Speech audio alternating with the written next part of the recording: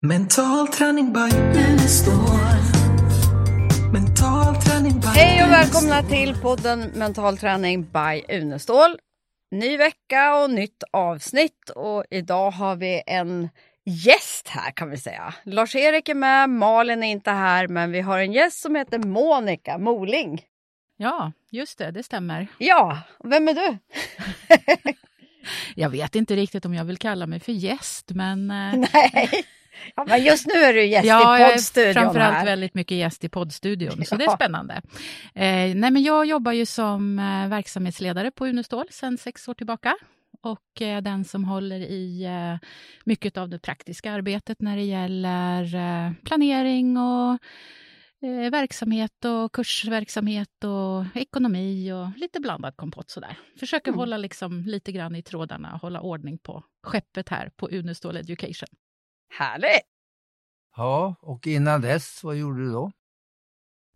Ja, jag har väl gjort ganska mycket i mitt liv, men jag har ju varit egen företagare i 20 år och jobbat med försäljning och marknadsföring och hjälpt företag att sälja och därför tjäna mycket pengar.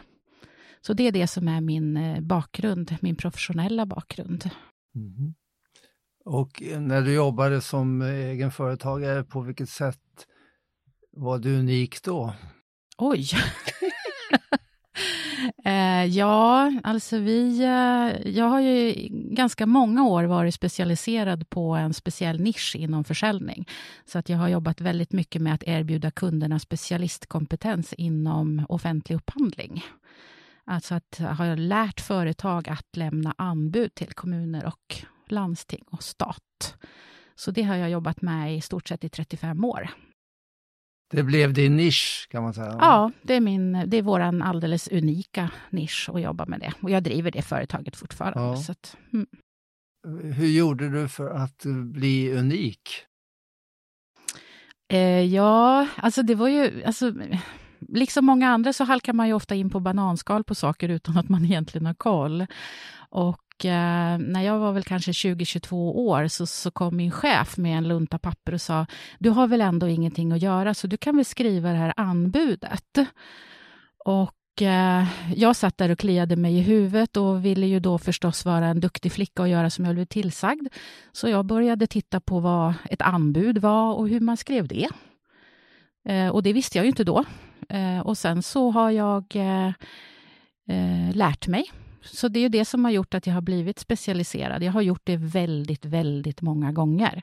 Först jobbade jag som anställd i många, många år och sen gick jag ut som egenföretagare. Och sen har du anställda? Ja, jag har 3 anställda också. Mm. Vad tycker du är den största skillnaden hur du jobbat tidigare och när du kom in i Unestål-världen? Den kan ju vara intressant att höra. Nu är det ju frågan om vi vågar liksom avslöja de stora hemligheterna för poddlyssnarna här. Nej, men skämt åsido, jag tror att jag har blivit mera flexibel. Därför att när man jobbar med offentlig upphandling och försäljning och ofta stora kunder så är det väldigt fyrkantigt. Offentlig upphandling, det finns inget utrymme för några misstag, att glömma bort något papper eller någonting sånt. Och mina 6 år här inom Unestål har gjort mig mera flexibel. Men jag har också hittat en glädje i det jag gör. Vilket jag hade liksom tappat lite intresset för att skriva anbud. Jag hade skrivit väldigt, väldigt många anbud. Så att jag svor att jag skulle inte skriva flera anbud till mig själv. Alltså jag lovade mig själv att jag inte skulle skriva flera. Och så den stora skillnaden är att jag har varit... Jag har tränat mig att vara mer flexibel, för här kan ju det mesta hända. Vi vet aldrig riktigt vad som händer från den ena dagen till den andra. Inte från minut till minut. Nej, jag tänkte säga det. Jag tänkte bara som idag när jag hämtade dig, så då blev det ett litet lappkast med bilen, för då skulle vi hämta upp min son Micke och sen... Ja, igår hade vi hund där här på besök och fika och idag så är det lite varje. Det är många som ska äta lunch med oss idag. Micke ska göra lunchen. Det var en 10 det var tydligen tomt i kylskåpet också. Ja, det var det. Så vi är iväg och handla lite snabbt. Så det kan hända väldigt mycket här på en dag. Ja, men så är det. Och det är ju del av charmen. Och jag som också känner att jag behöver producera behöver ju ibland dra mig undan. För att bokföringen blir inte gjord i alla dessa sociala kontexter. Utan där är det ju så skönt, för att då kan man ju dra sig undan och göra det man måste. Och sen kan man vara social när man vill. Och det är ju fantastiskt. Och det är ju... Om du jämför då, vad jag förstod så blev det här med anbud, det blev för enahanda och för lite omväxling, och därför så har du överlämnat det till dina anställda. Ja, precis. Det är de som skriver anbuden. Och istället så jobbar du på ett annat sätt. Vad är fördelarna och nackdelarna med? För att det finns ju de som också tycker en fördel med att veta precis vad man ska göra under en dag och att följa rutiner, och det känns tryggt och säkert och så vidare. Medan det som du talar om nu och som är stimulerande, omväxlande och flexibelt kan andra uppleva som stressande då, genom att det inte ger den här tryggheten. Så hur upplever du de här två delarna av ditt liv som du har upplevt bägge två? Alltså jag tror att jag uppskattar båda delarna, skulle jag säga. För att jag uppskattar att ha struktur. Jag brukar kalla det för fyrkanter. Att liksom stoppa in saker i små fyrkanter och få det gjort. Men samtidigt är det ju så att det jag egentligen lever för och brinner för, det är ju att hjälpa människor att utveckla sig själva. Att hjälp till självhjälp, att hjälpa människor att nå sina mål, att bli av med bagage de bär med sig i sina ryggsäckar. Och det är ju därför som jag har förmånen att jobba på NLP-utbildningarna, och det är ju det som är det roligaste jag vet. Det är ju verkligen, det är min passion i livet, att få se människor och växa. Så att det är ju det som är det mest fantastiska med det här jobbet. Att få jobba med deltagarna och på utbildningarna.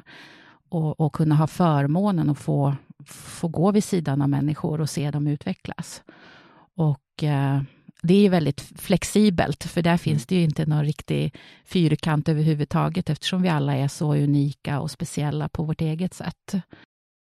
Jag tänkte på när du kom, för du kom ju i kontakt med oss genom att du gick alltså våran internationella coachutbildning i Costa Rica. Visst jag kanske kommer ihåg fel, men var inte du den där jobbiga deltagaren som trängde dig in fast det var fullt på kursen? Eller var det någon annan? Nej, det var någon annan. Jag skulle aldrig ha gjort det. Det är något som du skulle ha gjort. Ja, jag ja, just idag vi fick ju stopp på en traktor idag också. Ja, den lilla alltså grejen. Mycket här. Ja, det var lite spännande, för att Elene såg en traktor och prejade in traktorn för att hoppa ut för att fråga om personen kunde hjälpa oss att ploga. Ja. Så att det är ju, men det är nog inte riktigt jag, tror jag. Jag har lite andra strategier. Men jag kan berätta när jag kom in, för att det är en fantastisk historia som gjorde att jag hamnade här på Unestål Education. Och det var 2009 så mådde jag ganska dåligt. Jag hade familj, jag hade ett jättefint jobb, eget företag, goda vänner, men kände liksom att livet var inte som det skulle. Det kändes väldigt tomt på insidan. Och jag stod på min altan och undrade faktiskt bara konkret specifikt, är det så här livet ska vara? Det ser så himla bra ut på ytan, men jag mådde ganska dåligt på insidan. Och det kan väl kallas för 40-årskris eller vad det nu var för någonting. Men där och då bestämde jag mig för att jag behöver en ny strategi. Jag måste göra någonting annorlunda. Så då började jag läsa. Jag läste lite KBT, jag läste samtalsterapi, jag läste väldigt mycket om personlig utveckling som jag har varit intresserad av i jättemånga år. Och en lärare som jag hade när jag gick en kurs 2013 sa till mig att du behöver en förebild. Ni ska leta rätt på en modell, någon som du beundrar. Och jag var ju en väldigt duktig flicka och gick hem på min kammare och funderade över vem skulle jag kunna ha som förebild. Och så kom jag att tänka på den där Lars-Erik Unestål. Honom lyssnade jag på 80-talet. Och nu får du stänga öronen, Lars-Erik, för det här vill du säkert inte höra. Men min tanke då var, jobbar han fortfarande? Han borde ju vara ganska ålderstigen vid det här laget. Men jag googlade och hittade faktiskt dåvarande Skandinaviska ledarhögskolan. Och ringde till och med till Almi och frågade, jag skulle vilja gå en utbildning, en coachutbildning. Och då var det helt enkelt som så att de sa, men det tycker jag att du har värdefullt i ditt företag. Så de var med och sponsrade med en liten slant när jag gick min utbildning. Och då så sa min dåvarande kursledare att men du ska ta kontakt med den här personen, du ska ställa frågorna och så vidare. Och då tänkte jag, finns det för bättre sätt än att faktiskt boka in sig på en kurs i Costa Rica? Och så då var det så. Så 2013 åkte jag till Costa Rica. Ett fantastiskt ställe med krokodiler i dammen. Ja. Och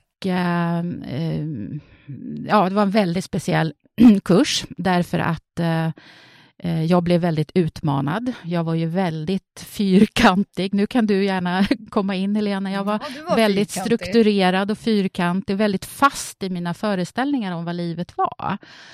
Och efter den coachutbildningen som var fantastisk, där jag dessutom satt inlåst på toaletten ganska många timmar när dörren gick i baklås.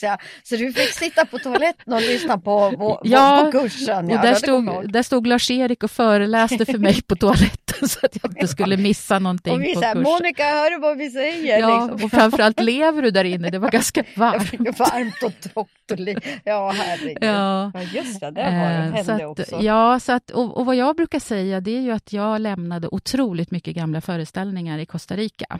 Och det var ju där och då som du och jag upptäckte att vi hade samma kärnvärden. Ja. Och att vi också delade vår vision om att hjälpa andra att hjälpa sig själva. Alltså, och där och då bestämde jag mig för att jag vill ha någon slags samarbete, eller jag vill jobba med de här frågorna. Och sen på den vägen vart det. Efter något år eller så fick jag en fråga, vill du komma in och hjälpa till? Vi har alldeles för mycket här att göra. Så. Och på den vägen vart det liksom. Yes. Ja, så hamnade jag här. Ja, man minns dagar. Hur har du, för om man går över till mental träning, hur har du använt det? Jag vet att visst använder du det för det här med högt blodtryck, eller? Ja, just det. Inte det? Jo, men precis. Ja. Men det är ett antal år. Ja, men det var ju där 2013 när jag åkte till Costa Rica. Då hade jag ju fått några år innan blodtrycksmedicin för att jag hade högt blodtryck, och det var ju helt kopplat till stress och att jag inte mådde bra, att livet liksom, allting såg väldigt bra ut på ytan, men det var väldigt tomt på insidan.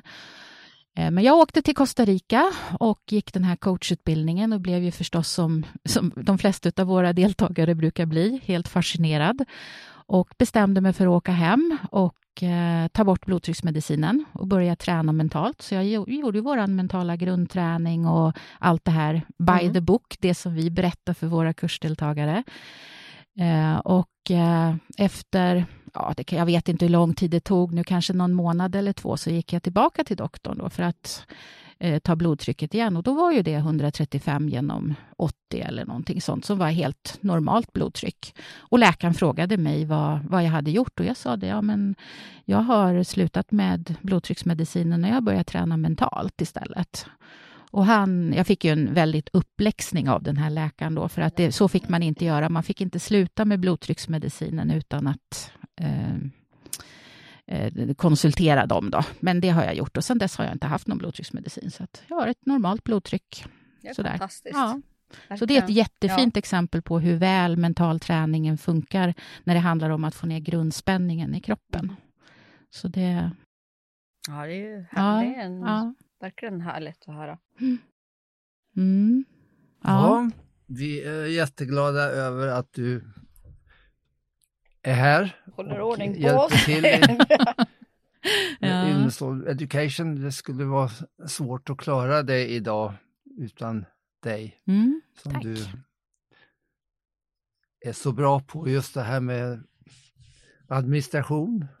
Vilket vi inte är, eller jag inte är, om jag får säga det. Nej, alltså jag kan ju bli bra på det här, men jag vill inte. Så jag tycker inte det är så roligt med Excel-ark och såna här alla papper. Sånt som jag kan gå igång på. Ja, precis. Det som du älskar. Så därför är det ju jättebra att man tycker vissa saker. Och jag tänker att det är ju fantastiskt att vi har så många olika gåvor. Att vi är så olika. Och det är också det vi pratar om på våra kurser. Att vi alla ska få vara det vi är ämnade att vara. Att jobba med våra gåvor och det som vi tycker är roligt. För då blir vi ju som allra starkast och alltså i vårt egen potential på bästa sätt. Ja. Fast jag blir ju väldigt glad när jag får helårsschema som igår för 2022, 2023 och att jag slipper sitta och hålla på med det.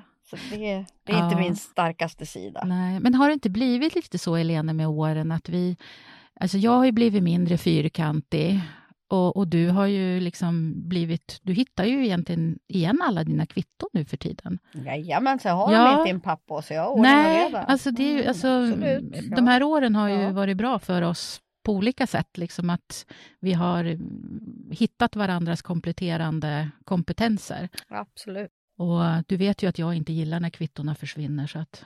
Nej, och det gör inte jag heller längre. Nej. Jag får en jädra ordning på dem. Du har jättebra ordning. Jag till och med skicka in, det är redan klart för länge sedan, för en vecka sedan. Såg du det? Ja, men jag såg att du hade fått in dina kvitton i god tid. Väldigt god tid. Ja.